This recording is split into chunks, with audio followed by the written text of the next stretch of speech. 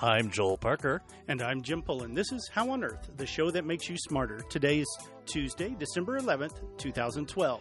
Coming up, we'll talk with Dr. Robert Arentz about what's new and interesting at our local aerospace company, Ball Aerospace. Smashing asteroids and trashy bits in space, and maybe the challenges of having a decent conversation about the moon or Mars. We'll also get a quick word on Boulder's Messiah Sing-Along, which Bob founded 30 years ago.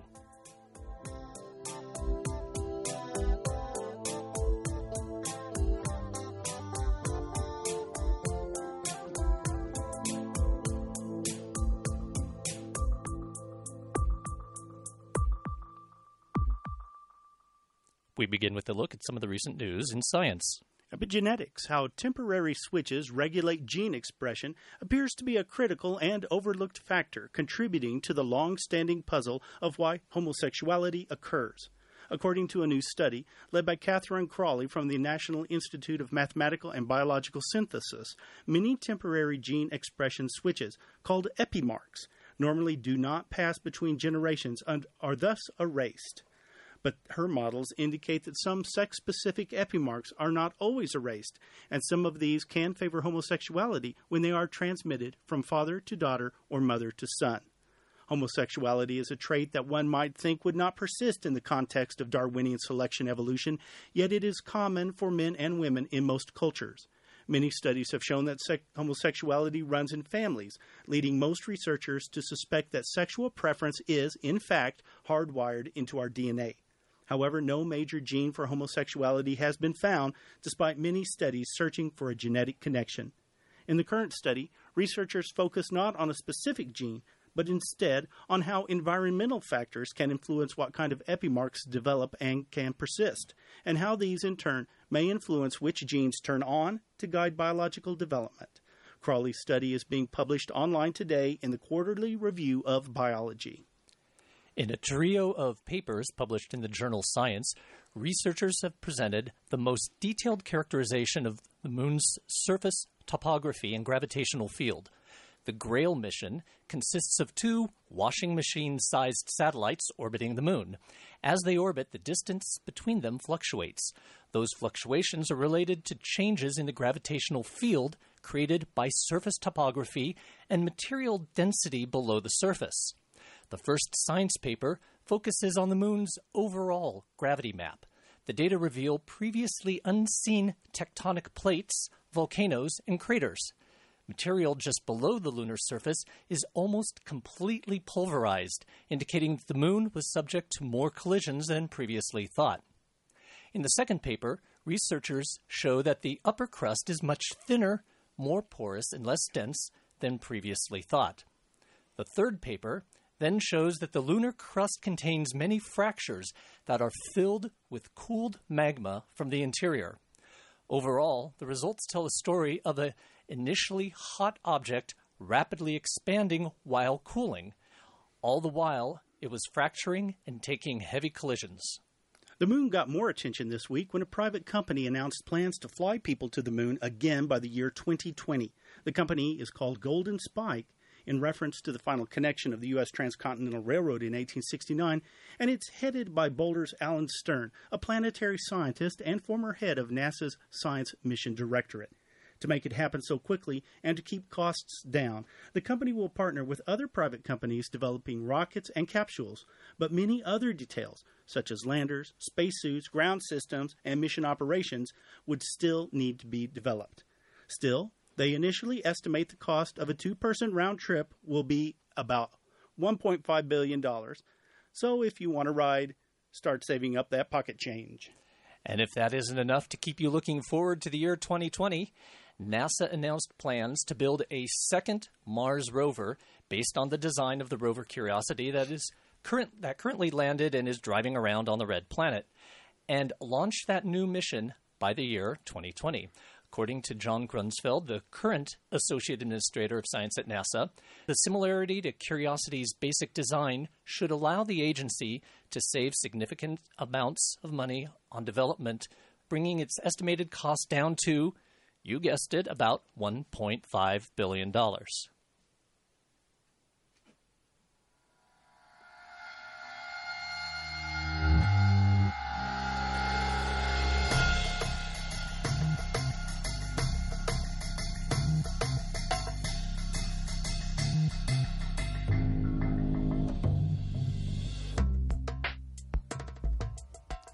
You're listening to How on Earth, the KGNU Science Show. I'm Jim Pullen. Today, we welcome Dr. Robert Arentz. Bob is a capture manager in new business for civil and operational space at Ball Aerospace. And I should mention, too, that Bob and I have worked together on a project to find asteroids that might someday pose a threat to the Earth. Hopefully none of those asteroids has my name on it. Bob got his start in electronics in the Air Force, and in June of 1972, he applied for a job at a local company as an electronics technician, and he's been there ever since. Now, getting back to that asteroid with my name on it, Bob, is there any chance I might get beamed on the head by one in about a week and a half? Not in a week and a half, but in a century and a half, there's a good chance, yes. Okay, well, what are you guys up to at Ball in this area? What's new and exciting in the world of keeping the sky safe from falling stuff? Well, two things. For the last 6 or 7 years on a project that you and I shared some time with a couple of years ago, Ball has created what we call a system architecture design for an infrared mission, which I believe you guys have already talked about on previous versions of this show, to simply go complete the catalog of what's out there. There's perhaps between 500,000 and 1 million of these Earth approaching, we call them near-Earth objects or sometimes near-Earth asteroids. The small ones that are the size of something that would fit inside the CU football stadium are by definition small. They're therefore dim. They're therefore hard to see. And so we've Ball devised a mission architecture that would go specifically designed to find the small ones. So the idea would be to complete the catalog, and then in computers at NASA or somewhere else, you would crunch the orbits of all these things, and then you would sift them out. And most of them are no threat at all, but if there was one that was a problem, you would identify it, you would figure out its orbital elements, as it's called. You would do some characterization from the ground and from certainly space-based assets that would have to be designed. But once you had ascertained that it was in fact coming and was in fact trouble, then it's one of the nice things about, if I can say such a thing about such a hideous object, is that near-Earth objects are the only thing that I know of about which human beings can do anything. And instead of just taking the hit, literally, with enough lead time, you could go out there and by a number of means you could deflect its orbit a little bit. And so the joke is the people such as you and I who worked on it, our day job was to save the planet. But it's a few years out, and it would take a while to get, first of all, find it, and then second of all, to deflect it. Now, do your business card say planetary savior? No.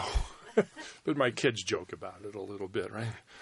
Well, your grandkids will be grateful that you were when that happens, one of the many planetary saviors. And then the other thing, you said stuff that falls down. Occasionally things re-enter. Man-made objects that are put in orbit around the Earth re-enter. NORAD down here in Colorado Springs by radar now is currently tracking something like about 40,000 objects, some of which are smaller than a beer can, but some of which are the size of a moving van. They're very big, and there's a lot of stuff up there now. 40,000 is an appreciable number, and occasionally things hit each other, and then, two things become a couple of hundred things, and it's uncontrolled debris. And so now one of the questions is can you go get it? And the answer is yeah, there's lots of technologies now that would go track, find, acquire, and then deorbit in a controlled fashion, what's called orbital debris. So I've been working a little bit on that, too. And the curious thing about that is the technologies, this stuff is small, medium, and large. The universe tends to bin into, naturally, sort of sifts into small things, medium things, and big things. And so for small, medium, and large, there's various technologies, and you could go do it. The question now are the policy issues. Who would fund it? Would some country like China be nervous if the Americans developed a technology for removing things that could be a policy threat from some viewpoints? And so now there's a lot of discussions about the politics, not the physics, but the politics. And that's beyond what I do. I just engineer missions. I don't figure out international relationships. Well, getting back to the asteroid mission, the big things, the really big things that might fall on one's head and ruin a whole lot of days. Where do you put a spacecraft like that? And generally tell us, we have heard about this before, but I'm sure we can hear about some new insights about that. Where would you put a spacecraft? Trailing the Earth? No. In the Venus orbit? Or about where? No, you would put it, well, I have to be very careful here because different words mean same things to different people. The best place to find these Earth approaching asteroids is from an observatory that would orbit the sun, but it does so inside the orbit of the Earth, and a convenient place is at an orbital distance that's about the same distance from the sun as Venus orbits the sun. So we say a Venus-like, but we're not tied to Venus, we're not synchronous with Venus, we don't go to Venus. It's just an orbital distance. In techno-speak, we would call it 7/10 of an AU, but I don't want to translate that into English at this time. Well, and you're looking away from the sun, and so the asteroids are lit up by the sun. Right. You're in the right. You go down there, and then you put your back to the sun, and you look in what's called in our jargon, anti-sun hemisphere, the night sky, and you just look away from the sun for the years it takes to complete the mission. I mean, with the best algorithms, how many times do you have to spot this asteroid before you can get a pretty good handle on, where it's at, where it's going? The short answer is it takes 2 points to determine a line. You would need 3 or 4 observations over a period of a couple of months to be able to close the orbit, as they say.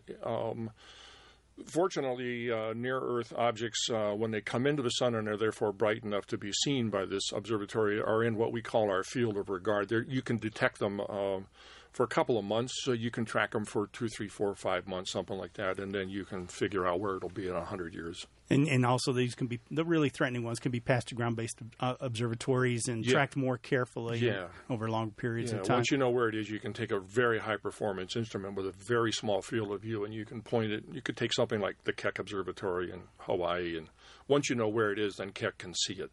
The trouble is the field of view of Keck is so small, it's like looking through a soda straw, and you have a whole sky to look at, and it's a lot of room.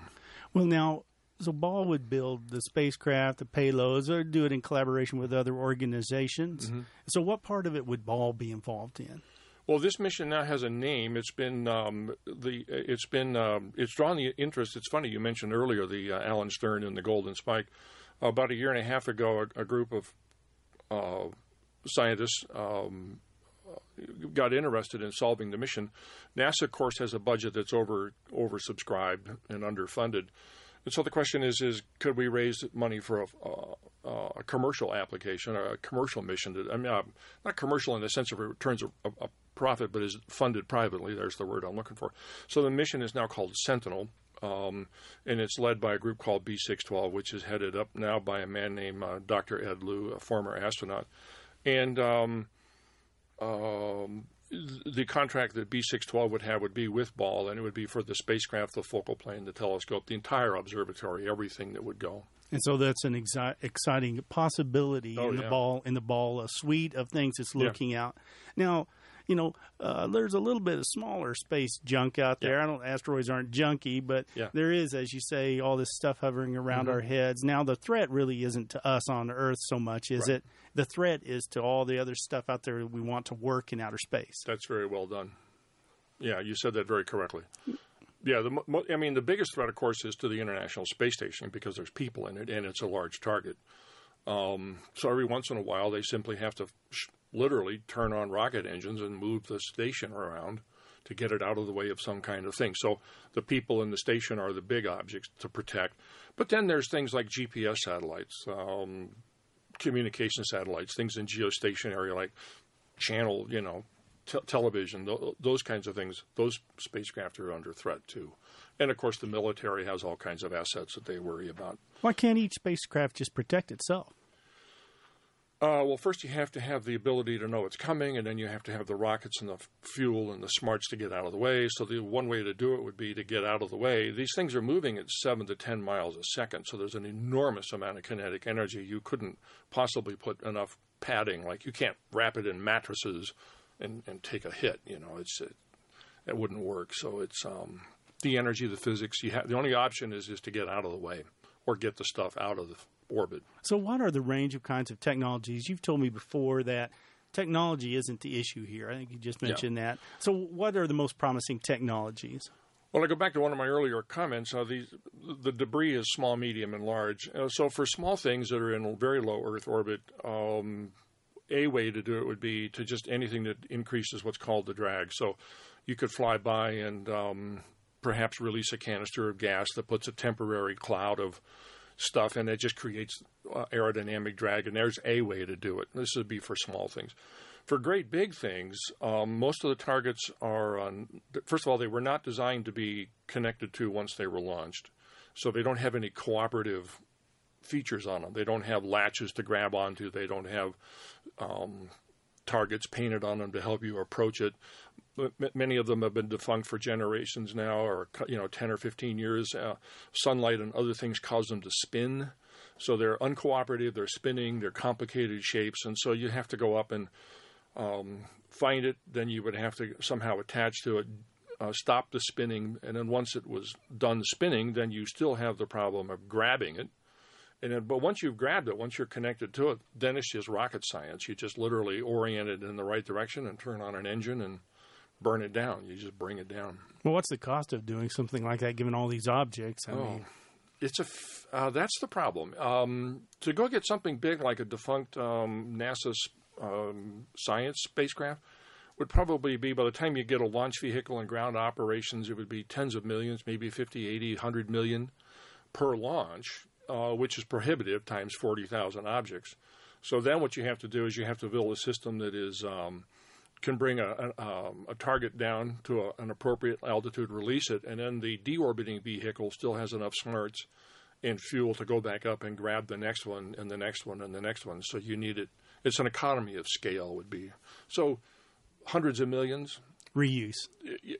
Total, but you would bring down, 4, 5, 6, maybe 10 objects for that. So the per mission is 50 million or something like that. And some you're going to ignore just because they're not in orbits that are too threatening at this time, or they're going to deorbit soon or whatever. Yeah, right. You'd have to selectively do this. Right.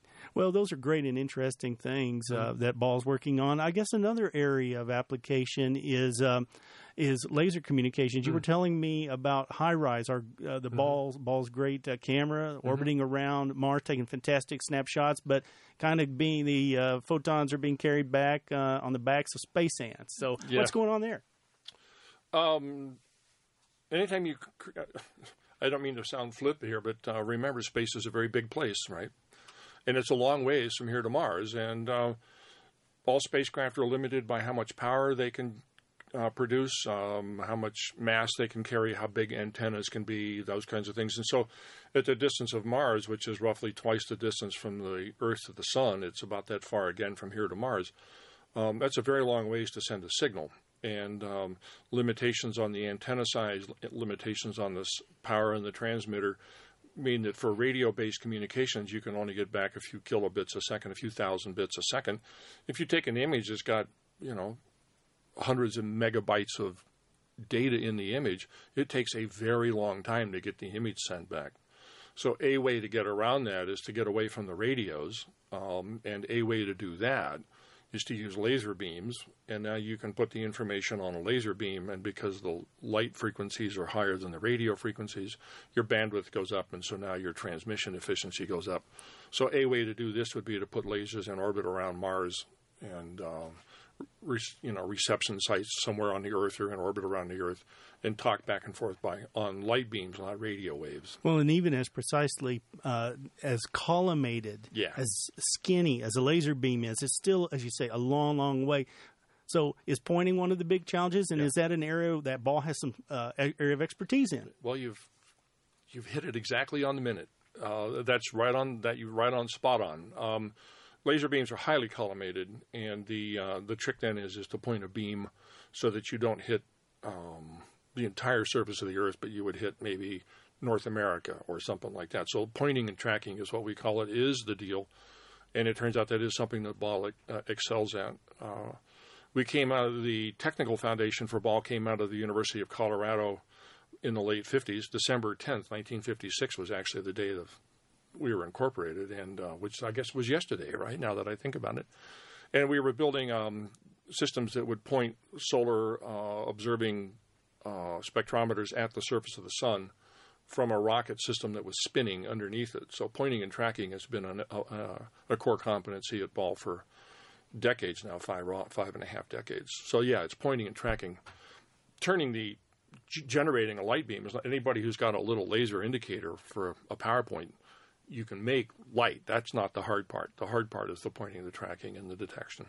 Well, great. You've been at Ball a long time. Since 1972, things have changed. I heard something about rocket fuel. Oh, yeah. Well, in the old days, we were doing these early things on Aerobee rockets, which we were launching out of New Mexico. And it was a different era. It was a different culture. These were different people. The World War II had just come and gone. Korea had just been, ended. And people's mindsets about these sorts of things were just everywhere were fantastically different. And so occasionally it wasn't unusual for parties to be fueled with a little bit of alcohol and fruit juice and things. How was it made? I mean, I don't know. They just pour. They're very unsophisticated, Oh, it wasn't made with all the trappings of the Ball Corporation behind it. No. This was very, very, very discreetly done in the very back rooms. So you guys didn't have a clean room with a still in it or anything like that? No. Oh, that's funny. Yeah. Well, you're. I think many in the community know you because of the Boulder Messiah Chorale and Orchestra, which you founded 30 years ago. Yeah. And give us a where are you guys at? I mean, is the music as good as ever? The music is really good. We've had a few chances to perfect it. I've done 87 concerts now, and even I can remember the score. So we're ready, and it's next weekend. A week from today, it'll be done. I'll be on the downside of recovering. Well, that's fantastic. Thank you so much for coming on, Bob Arentz, Dr. Ball Arentz from Ball. We'll have to check in with you occasionally to learn what's new in the world of exploring space.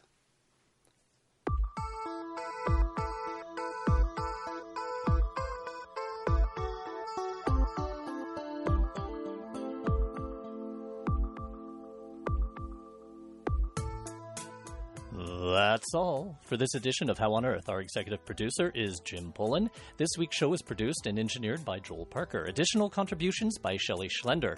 Our theme music was written and produced by Josh Cutler. Additional music from Beat Antique.